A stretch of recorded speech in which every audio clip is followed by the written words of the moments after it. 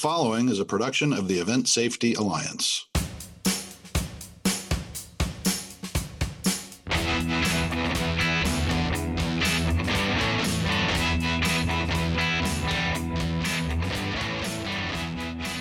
Hello and welcome to the Event Safety Podcast. I'm Danielle Hernandez. I'm Steve Edelman. And today we're going to talk about stories.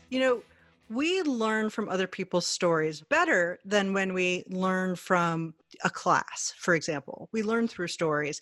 There's that saying, the one thing we learn from history is that we don't learn from history, but we do learn from experience. And stories are a way for us to learn from other people's experiences. The very first time I came across the Event Safety Alliance was at a session at LDI in Las Vegas. And I just went because I was interested. And while we were there, we heard stories about Cirque, and Jim Digby was telling this story about the origin story of the ESA and how it came about.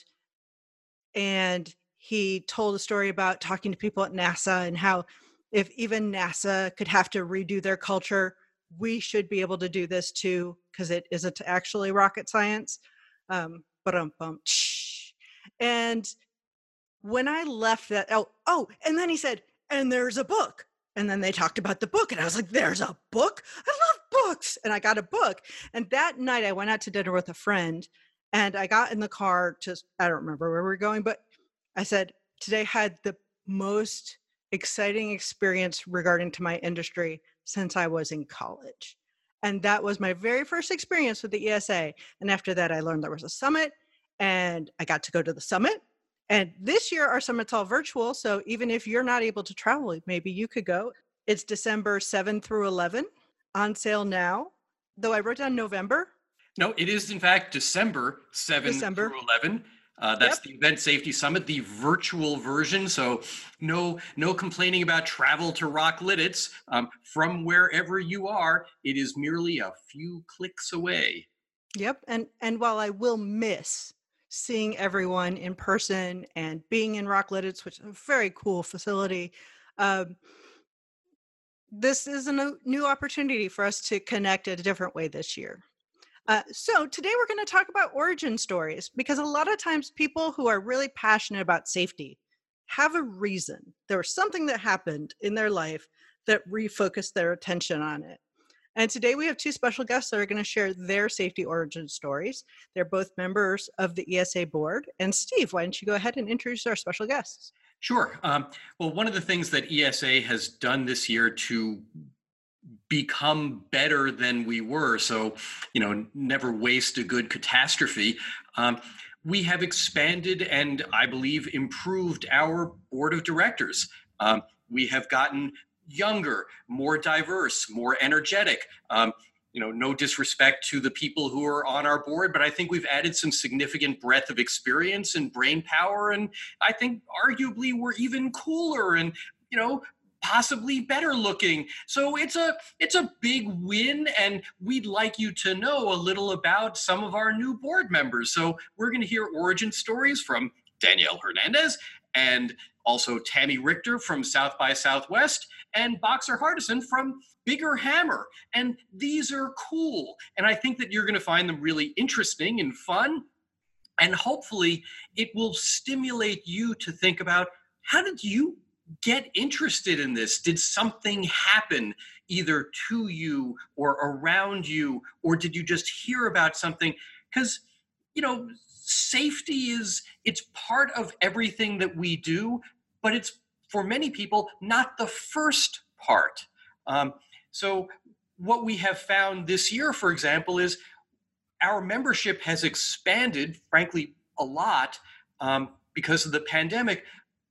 But ESA winds up being a second membership. In addition to whatever someone's primary affiliation is, they realize their primary affiliation doesn't have the safety expertise that we do. And so more and more people are joining us to fill in that gap. And so what we're going to do today is talk about how a few of us realized that this was something that mattered, that required its own attention, and wasn't just something that was part of the air that we breathe, but rather something that we needed to really focus on. Danielle? Yeah, it's taking safety from just a responsibility to something that's more of a passion, because you realize that what we do for a living is fabulous and great, and we want everyone to have a great experience or a meaningful experience. We don't want them to have a fatal or an injurious experience. God forbid. So let's start with Boxer. All right. I'll just kind of tick through like how I got into the industry briefly. And then, for me, it's not one origin story, but a couple punctuations of things that happened as I was, coming into the industry and moving along in it. Really getting into the industry probably started with me taking apart a realistic tape recorder when I was, 8 or 9 years old and not being able to put it back together. Then having a truck when I was a senior in high school, driving around, setting up DJ equipment, not understanding how after driving 100 miles and back, the speaker fell out of the truck on the last turn back home. And so sort of learning those lessons the hard way. A mini tour to good old ASU where they didn't realize everyone in the band was 17 years old and we were playing a bar for open bar, driving out with the truck there. And then I got into I kind of came into the business from a couple angles. I was working with a local promoter and working with local ska bands with a band called Hepcat and working with No Doubt when they were just up and coming. But then I was also working for Avalon Attractions and worked on like the U2 pop tour as a runner or as a person driving the bands back and forth to the dressing room for Lollapalooza, where I first met Kevin Lyman. I also worked as a freelance electrician where, as a kid in college, it was like, okay, let's run these 40 motors out. And it's me and, the other lighting person are, in charge of a significant rig without a lot of training. And so trying to figure that stuff out, as well as when I was in college, I worked as a freelance stagehand and ended up running the fly rail. And a lot of what I learned were the processes of how to run a fly rail safely and seeing people not doing that. I worked with a guy named Rolo. He was the head flyman at the La Mirada Performing Arts Center. And, he's a really good teacher in hindsight. At the time, I probably didn't realize it. But, there were times when people would fly in a baton and they wouldn't check to see, that somebody was on stage that it was clear.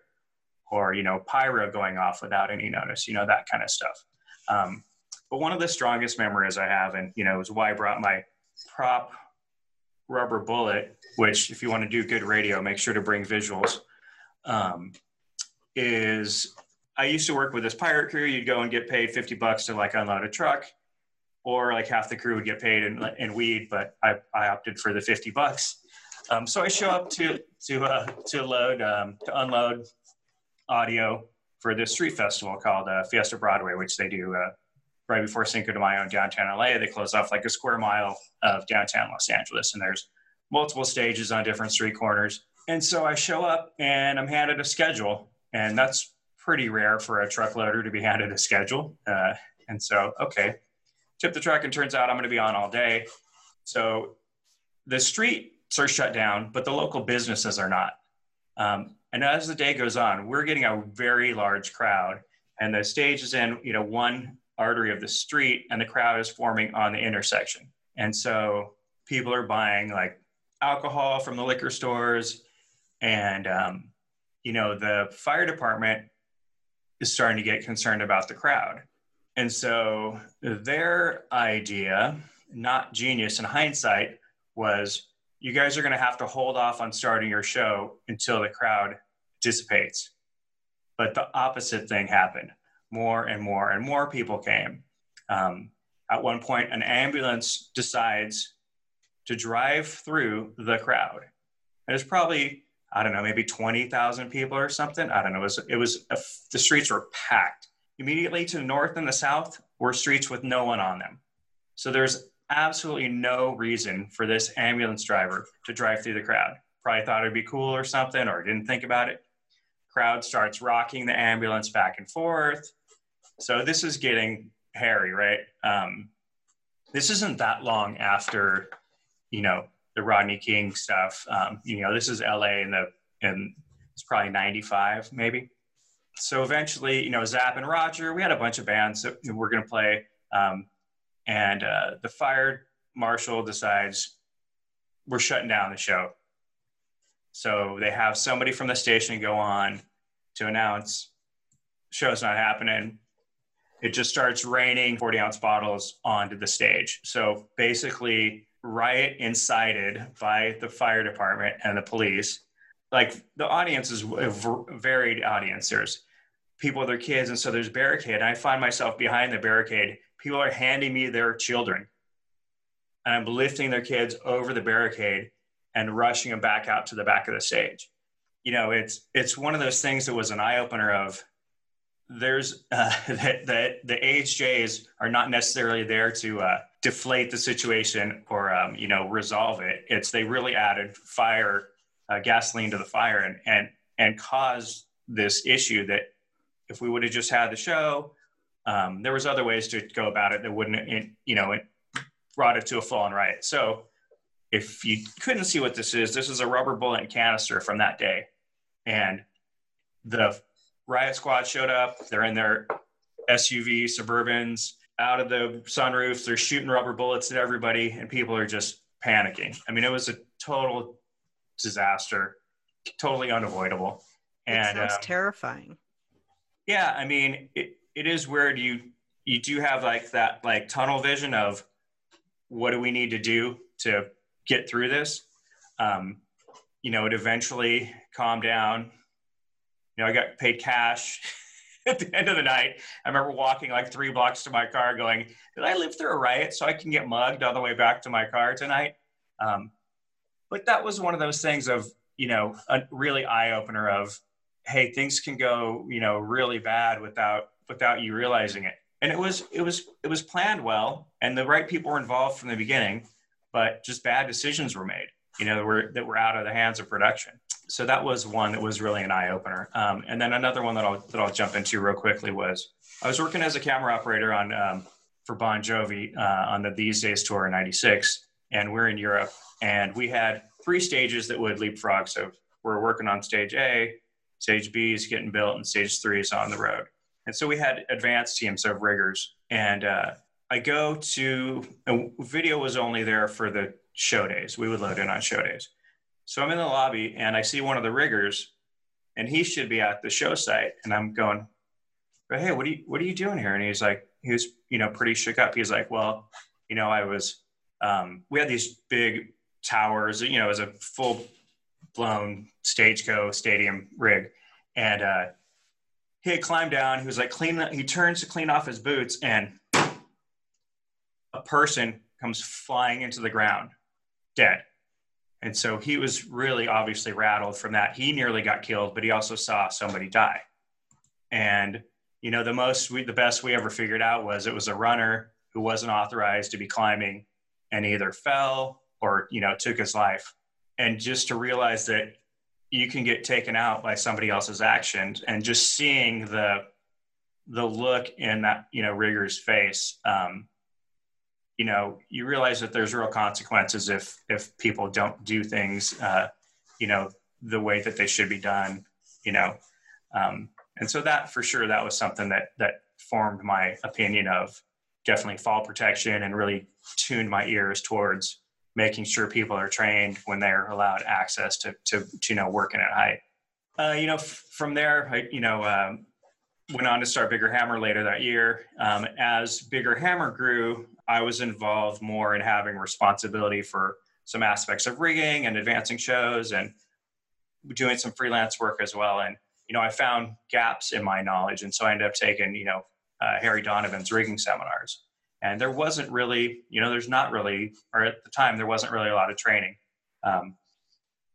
So that helped me fill in the gaps and see somebody else, seeing Harry being very confident about his opinions about safety, really was empowering to say, hey, there's other people that have these opinions. I happened to be there when I got a call that one of our stagehands got the tip of their finger pulled off during a rehearsals because a lighting person ran out a motor that was having a problem without telling the stagehand that was trying to help them fix it. And I had to step out of class, and I told Harry about it. He goes, I would have taken the guy outside and beat the shit out of him.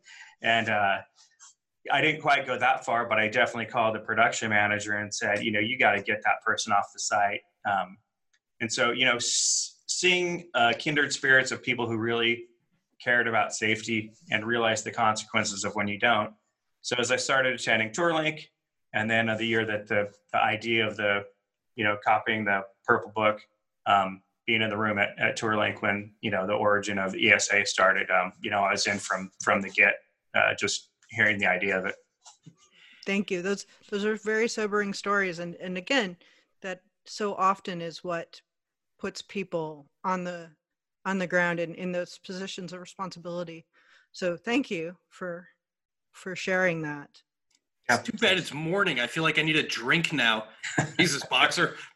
Well, that's because the rigger was in the bar. It was where I passed him. He was in the bar at 7 in the morning or whatever it was. So that was a little bit of a tell.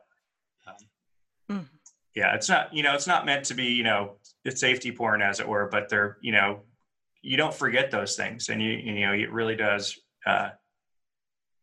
tell you that this stuff actually matters. And just recently at Coachella, where the rigger died, and some things are maddening, that person who knew better and somehow was allowed, none of his coworkers, anybody else stepped up and said, hey, we can't have you up there, so that's frustrating. That obviously we still got a lot of work to do.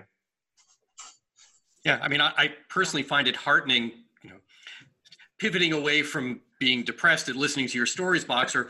I find it heartening that you glean something positive out of this, that rather than, resorting to morning drinking at the bar, you decided to become an advocate for safer practices and keeping our friends and loved ones and peers, healthy and safe. So, good for you for turning tragedy into something useful. Yeah, and I think as other people speak up for it, it's kind of that tipping point of it allows, to put it back to because this year's not depressing or anything, but put it back to now is like, by wearing a mask, you're saying to others it's okay to wear a mask. So by wearing your hard hat and your safety vest and saying, hey, are you clipped in? You're allowing others to have that same voice.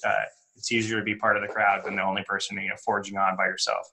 Yeah, it's amazing how we give each other permission to be more considerate of others, more safe, just by one person's action. Then more people do it. It's great. Yeah, I mean, that ESA's original storyteller, Jim Digby, he's the one who came up with the line that ESA is trying to create a culture of safety. And the best way to do that is to lead by example. So, it is unfortunate that so many of us got into this through someone else's horror, but at least we are actively working to create not only a safer environment for ourselves, but also a culture that values safety, that, doesn't ignore the obvious, like PPE. Yeah, and I know that a lot of times these stories have a tinge of tragedy or near miss. But if we can learn, I felt like shivery during your story, Boxer. So, if I can learn through that experience and not recreate it myself, that informs my actions going forward. So again, all right. So, and now the esteemed Tammy Richter. Hello, how are you? We're so glad you're here. I'm so glad to be here. And, I'm going to start off saying that I'm sort of like Boxer in that I didn't have one single life-changing event that led me down the yellow brick road of safety to safety nerdom. It was kind of an accumulation of things and sort of the journey throughout my career that got me to where I am today and how involved I am.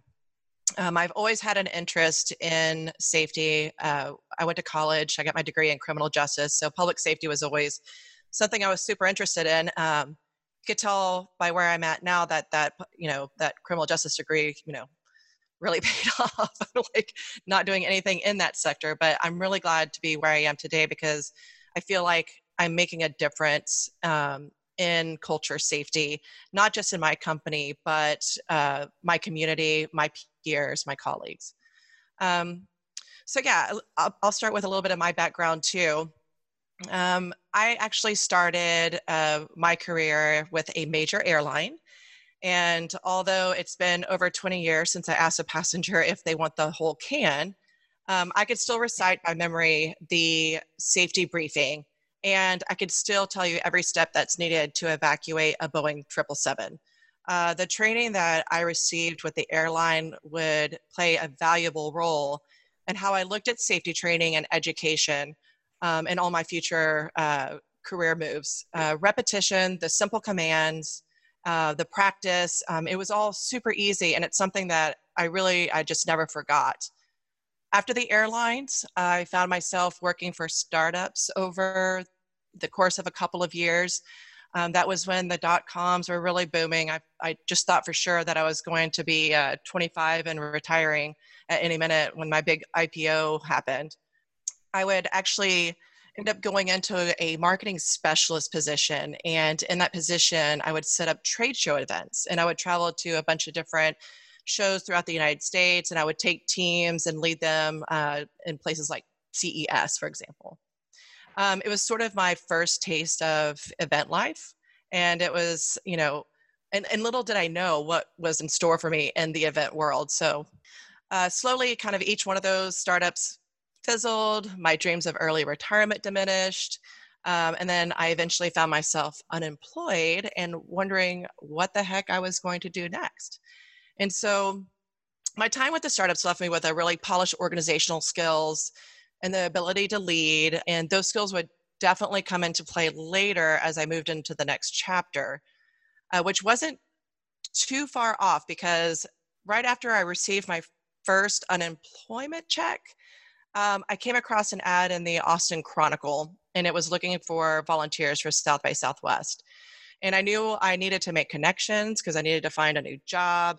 I wanted to get involved more in my community, and South by Southwest was just, it was really iconic, and it had been around for a really long time, and it brought people from all over the world to Austin. And I was also just really proud of Austin in general. So I wanted to be a part of that. So I volunteered, and then I was completely enamored with it. I fell in love with events. I just knew that's what I wanted to do. So the following year, I was a volunteer manager. In between South by Southwest seasons, I volunteered for everything under the sun, and I worked a ton of odd event jobs. So I did security. I did driving around artists for the different festivals that were in town. In fact, the last artist that I drove around was actually John Prine. So lots of really great memories, lots of really good experience, just a really broad spectrum of different events that I was able to take part in. After my second season with South by Southwest as a volunteer, an opening opened up, and fortunately, I sort of had the inside recommendation from somebody that had kind of taken notice of my volunteer work. And I also knew how to work the database that they used. So it was an easy in for me. And then almost 20 years later, I'm where I am today.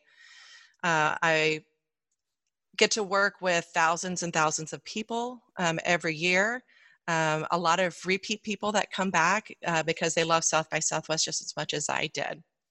But over my time with South by Southwest, I've experienced many safety-related challenges, the breakthroughs, heartbreaking events that have driven home the immeasurable need to foster a safety culture within our community and beyond.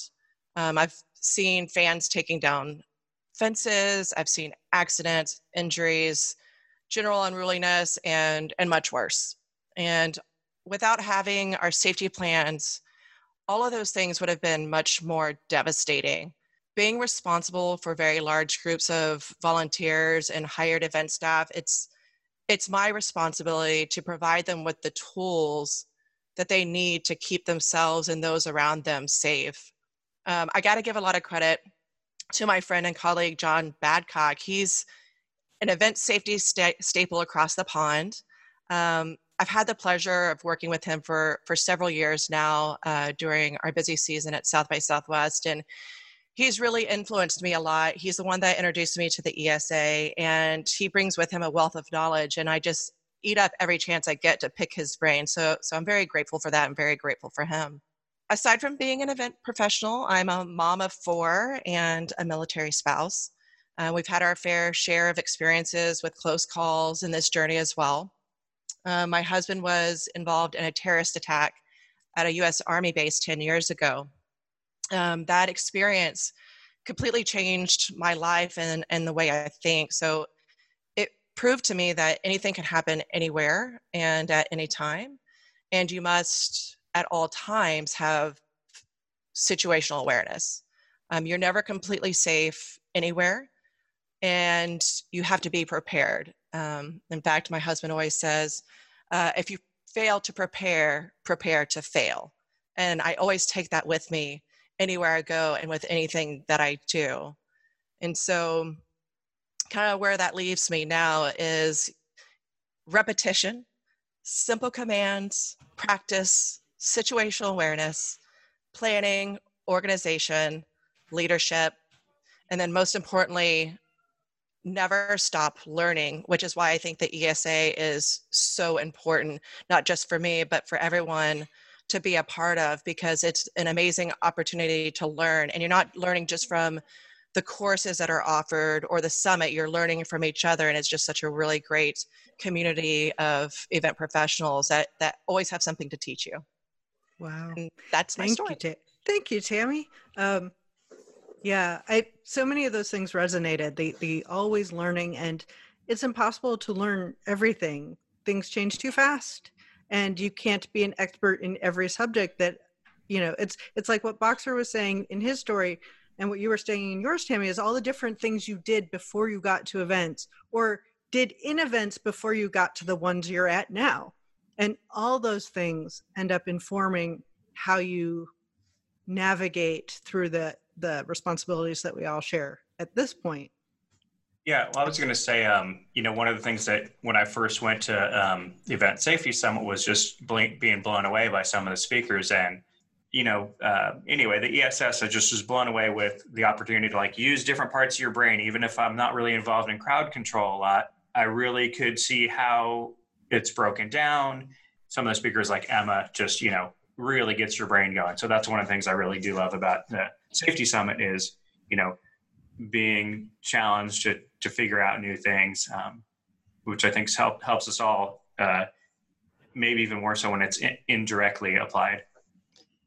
I have to agree. You talked a lot about rigging, Boxer, and that's not something I do in my day-to-day job, but more than likely during the summit, I would probably go sit in on one of the sessions that talks about rigging, and I would try to absorb as much as I can, because I never know when I might be walking by a stage one day and I say, that's not right, and I can point it out to somebody else, and that's happened before.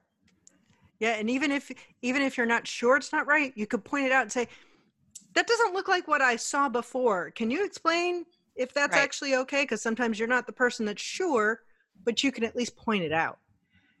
Yeah, and part of what happens over the course of all of the event safety summits, and will this year as well, is you'll learn what at least the right way is to do something, so that it'll give you the ability to recognize when something is seriously divergent from that. And it'll also give you the vocabulary to say what you're looking at. So, Boxer, you just alluded to our friend Emma Parkinson. Emma is fabulous at giving us, both a real world perspective, because she works festivals in the UK, and the academic vocabulary because she is an active member of the faculty. And it's fantastic. By the way, plug for Emma Parkinson. Yeah. She is doing another session for us at this year's summit. And it doesn't matter. There are a few people for whom I would basically watch them reading the telephone directory, if there were such things anymore. Emma Parkinson is one of them. She's just so brilliant and entertaining and fun. So we're thrilled that she's going to do another session because, I mean, I do the same type of work that Emma does, and I learn a huge amount from her because she has a different orientation than I do. So is that her session this year, the phone book session? So to find out what other sessions are being offered this year, check out the website, www.eventsafetyalliance.org. So Go I ahead. believe there is one more person on this broadcast who has not yet shared her safety origin story, Danielle Hernandez. Danielle, I was going to save you, it for another time, but I could do it now. not to put any pressure on you, but are you ready? Sure. Mine's a little bit more. Nobody died. How about that? Nobody died. We'll start with that part. I will drink tea to that. Yeah. So I manage a performing arts center, 1,900 seat venue at a college in the Southeast. And I work with college students all the time. I've been there for quite some time. And this incident happened, probably about 10 years ago. So it was not immediately recent. One of the annual events that we do or did when we did everything's pre-pandemic, guys. So back when we did shows with college students, this was one of those, fun student organized international dance things. So, the kids would dance. There would be an Irish one and one from Mexico and one from Brazil and one from, all over the world. And it was a lot of fun. It was a great event. We have a hydraulic lift in the front of our stage. The building was built in the 50s, so it does not have current safety stuff all the way through, though, in my time there, it has improved a great deal. But, I tell everyone safety is a journey. It's not a destination. We did a rehearsal where we practiced everything. There's one dance that wanted to rise up on the elevator in the front of the stage.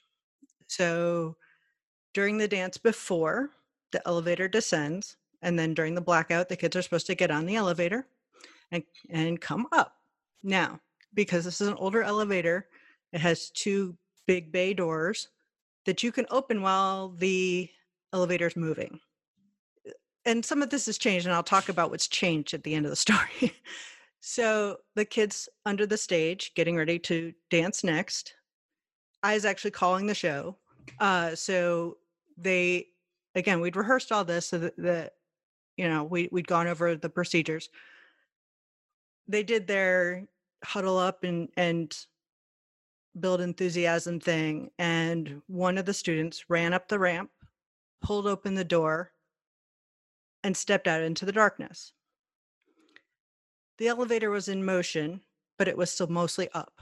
So she fell into the elevator shaft under the elevator while it was in motion. Another in the darkness, one of the other students jumped down after her to to help. Another student came upstairs, walked around the back of the stage, came over to me and said, "So-and-so went under the elevator." And I went, "What?" I honestly did not know what she was talking about because it was just, and she said it again. So I had a wireless headset. Thank goodness. I turned over the calling of the show to my technical director, and I went under the stage to access under the elevator because I still wasn't clear on what she was talking about because she wasn't clear on what she was talking about. I went down and I knew where the light switch was, so I turned on the lights under the elevator. I had them stop the pit in motion and send it back to the stage once I was clear that no one was in the workings of the elevator. She was unconscious and bleeding from her head. I instructed the people on stage, the show is still going on during all of this, to call 911 and the university police department. They have to respond regardless, so getting them on site. is important to getting EMS on site. The Furman police have to be on site first to help them get in. She was unconscious but responsive. The other student that was down there with her, he was a Boy Scout, and I've hired a bunch of Eagle Scouts over the years because they are so Johnny on the spot and very prepared. So he was down there with her, and then I was down there with her as well while we waited for EMS to respond. It was the last number of the show. So the decision to just let the show run its way out and then evacuate the house would actually be faster than to indicate there was an issue and have to deal with looky-loos. So this evacuated the house, evacuated the other performers, got EMS to come down. They transported her to the hospital. Again, she was nobody died. She had a concussion. Both her and the other student ended up working for me the next year, which was a little traumatic for all of us to get past that. I was already interested in safety things before that, but that experience was one of the worst days of my entire life. It's up there from when my son got stung by a bee and we discovered he had anaphylactic reaction. So it's a very similar experience to me. I spent the evening in the emergency room. Kudos to my crew. They just took over. They were all trained and they knew what to do, and everybody did what they did. And I basically just put my entire focus on the incident. It was ruled an accident because that's what it was. There wasn't malicious intent or negligence or anything like that. I spent a lot of time with that student to help her. And as I said, she ended up working for me. She is a very good friend of mine. She's currently living in Florida, and I miss her very much. She probably doesn't listen to this, but she knows that I sometimes tell the story. But after that, I started to really, really, really look at different hazards, because one of the things I realized was that hadn't occurred to me as being a different hazard than I had interpreted it as. Because it was a fact and it had been that way since the 50s. And that made me look at things with a new light. And to also look at things, not just stuff in my building, but stuff as a neophyte, knowing nothing. What do I see? Knowing nothing. What is a possible place that someone could get hurt or something could go sideways? Another thing that I have learned is how confirmation bias affects how people perceive things, not just me, everyone. And how when people communicate that something might be wrong, they're not sure how to communicate it. So the way you hear it isn't necessarily what they're trying to tell you. Again, that has changed a lot, and my confirmation bias. Yes, the door is open. Of course the door is open. They have to open the door to get onto the pit. So that's different than they open the door too soon. Now, to follow up for those of you in the audience that are going, why is it like that? It is not anymore. So let me tell you, because some of the stuff we did actually is kind of cool. Now, like most elevators, you cannot open it when it's in motion or when it's up without a key override. There's a light that comes on when the lift is all the way down to indicate that you can open the door. There's a key switch up at the stage manager section on stage where you have to key it on to make it go at all. You also have to, it also has information that tells you if it's open or closed. So you can't run it up when the door is still open without keying it, override it as well. There's also now a steel mesh floor that's about 2 feet down from the edge. So she fell about 6 to 8 feet. The most you could fall now is 2 feet, and you could lay flat on that surface and not get crushed by the elevator. So it's now impossible for you to open the door and fall in if you somehow circumvented all of the safety features. There are also now 2 blue lights that are on 24/7 under there. So now if you did open the door and fall in, you would be able to see under the stage. So that's just for people who are like, how did this situation evolve? That's how it is now and has been for a bunch of years at this point. So yeah, that changed my life. As again, I had already, we had a summit at my building every year where we did training, and we had procedures and all of this. So this was above and beyond all of that. And my crew is very tolerant, because every time I go to, say, the Event Safety Summit or another OSHA class, I'm like, guys, guess what we're gonna do now? And yeah, as I said, they're very tolerant. What I'm hearing from that story, Danielle, is learning curve. It's the never stop learning idea again. There's a lot of common theme in your three stories, Boxer, Tammy, and Danielle.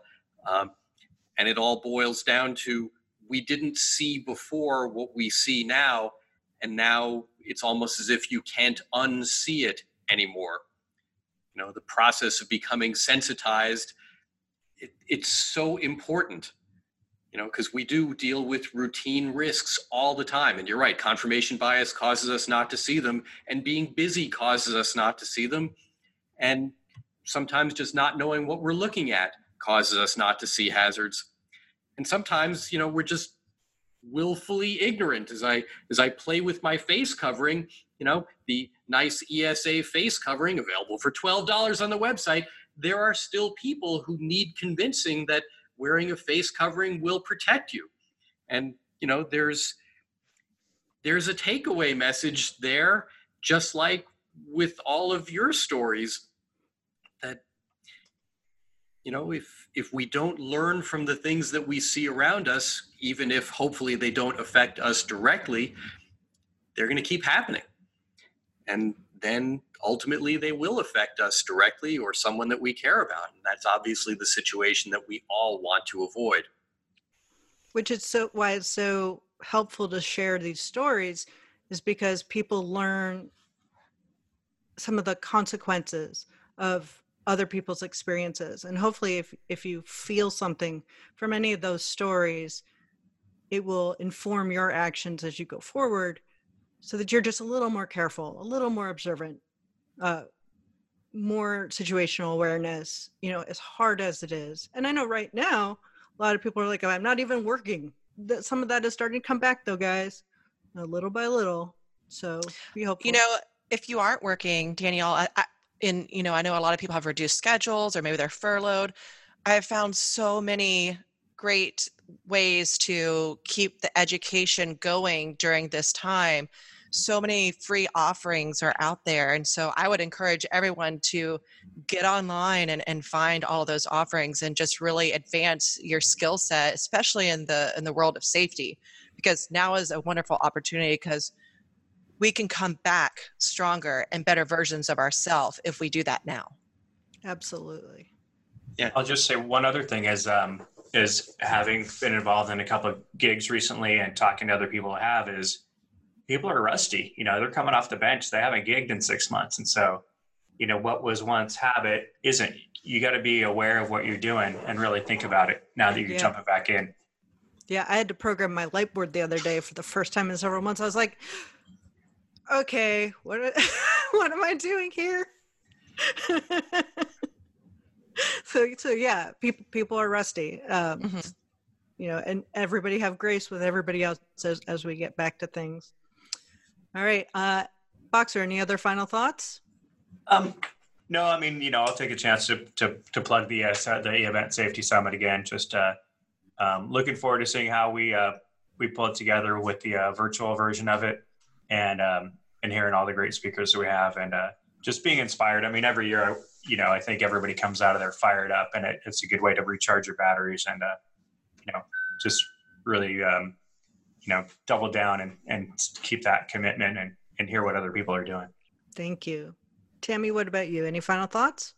Well, I want to just say thank you for the opportunity to be able to share my story. I hope it helps other people to start thinking about safety and their safety culture.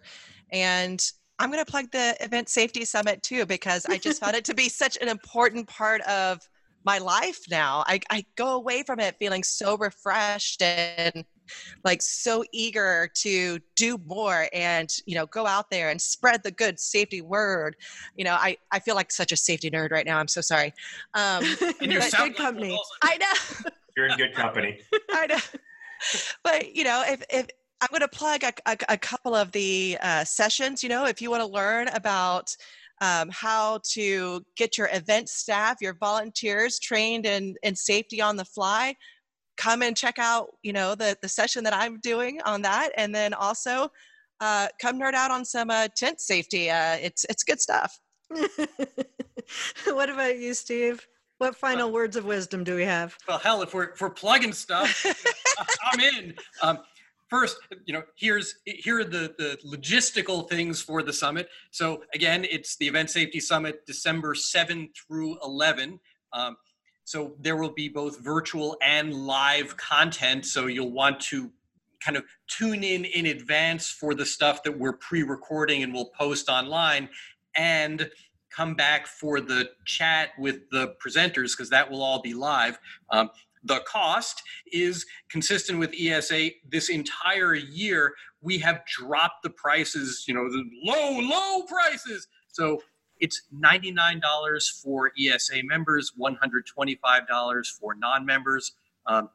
Check around. You will not find a lower priced annual conference.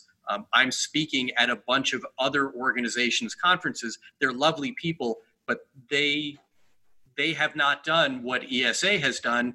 And frankly, they're all kind of wondering, well, how do we get people to come to our conference, our virtual conference? And I keep saying, why don't you try dropping your prices, because no one has any money right now. And they say, well, we have overhead to cover. It's like, yeah, but that doesn't actually address the problem that everyone faces, which is you're not going to have a big attendance at an expensive conference. So we have dropped our prices because we want you to come. We want you to have this opportunity. And we have packed the schedule. My own personal plug is I'm going to do something fabulous with contracts, something that I've resisted for years, which is talk through the analysis point by point, subject by subject, in what often is a fairly standard contract. I don't like doing that because it takes food off of my table. But again, this year, let's make things accessible. So I'm going to, geek out on contracts and tell you why the boilerplate stuff matters, even though you probably never read it and, God willing, never will have to. And there are a lot of great sessions. And I know because Jacob and I talk about this on, literally a daily basis.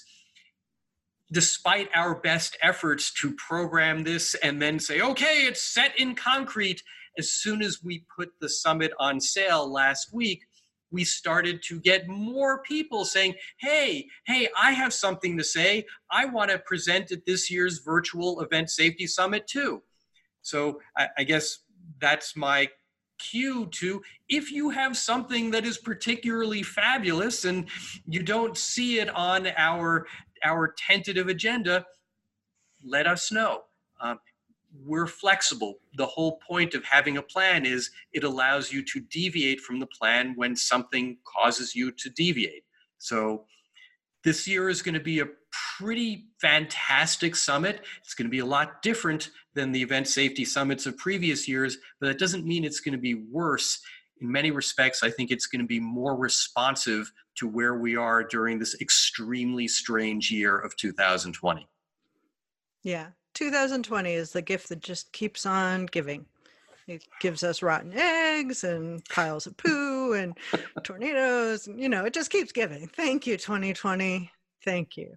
I'd like to thank everybody for being here today, and thank you to Jacob Warwick for editing this after the fact and making us all sound great. I'm sorry that my dog didn't bark this time. There's always chance in the final moments that one of them will sing their songs. But if you have any origin stories you want to share with us, you can email them to us at info@eventsafetyalliance.org for podcast in the subject line, or you can check us out on Instagram. We put stuff on there occasionally, and if you have a photo of a story you want to share it with us there.